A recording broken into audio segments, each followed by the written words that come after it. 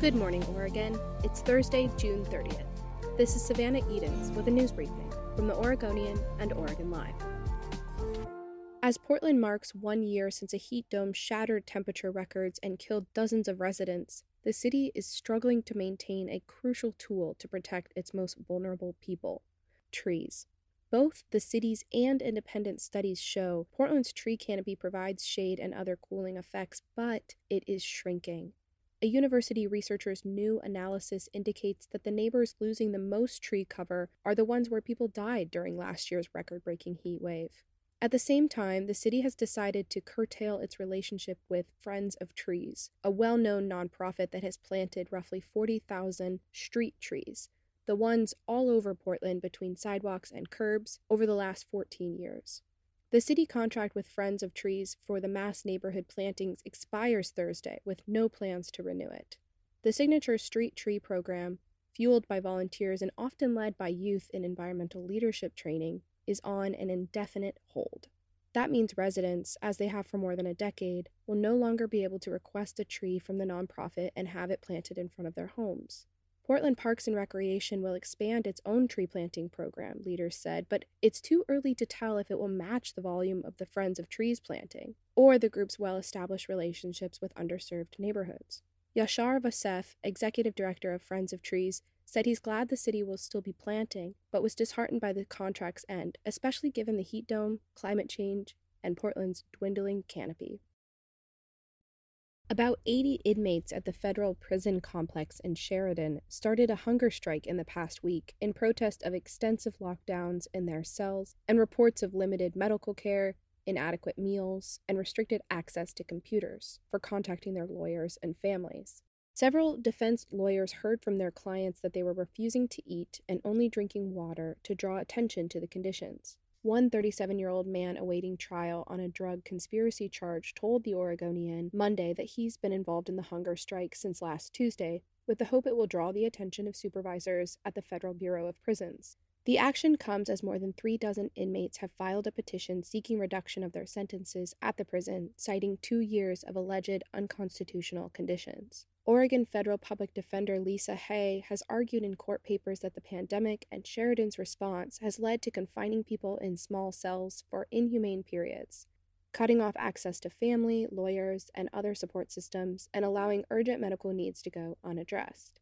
Hay said she confirmed Monday from government officials that about 80 people held at the prison's detention center are involved in the hunger strike. The Federal Correctional Institution in Sheridan includes a medium-security prison, currently with 980 inmates, an adjacent detention center with 215 inmates, and a minimum-security satellite camp with 309 inmates.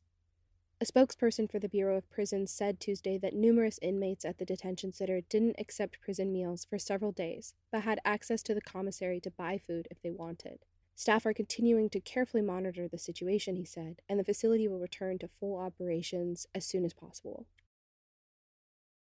Auditors say that Oregon doctors still don't have to check opioid prescription history, despite a scathing state review. Oregon has failed to make key changes intended to reduce improper opioid prescriptions, the Secretary of State's office said Wednesday in a follow-up report to a 2018 audit that identified a host of problems within the state's use of a database tracking prescriptions of addictive medications. Only 4 of the auditor's 12 recommendations have been fully implemented, according to the report.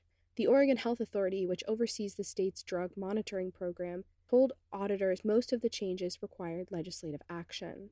The opioid epidemic was initially fueled by prescription painkillers, originally billed as safe, yet found to be highly addictive. That has led to today's heroin and fentanyl epidemic.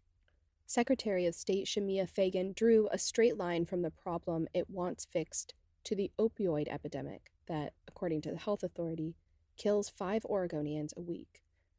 As awareness grew about opioid abuse, government agencies cracked down on pain pill prescriptions and took the companies making and selling them to court.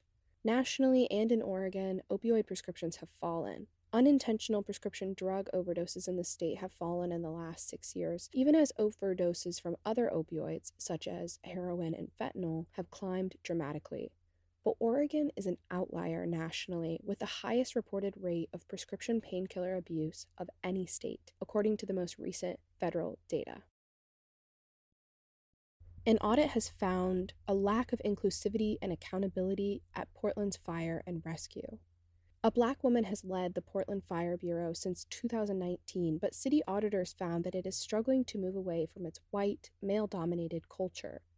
City Auditor Mary Hole Caballero said in a report Wednesday that the Bureau's culture may alienate women and people of color, despite an effort to change workplace hiring practices to build a more diverse staff. Men comprised 89% of the Bureau's more than 700 employees in 2021, and 79% were white. Caballero, whose investigation earlier this year bashed the department for using fire stations as personal car washes, pointed to the close-knit, family-like connection that many firefighters develop as part of the problem.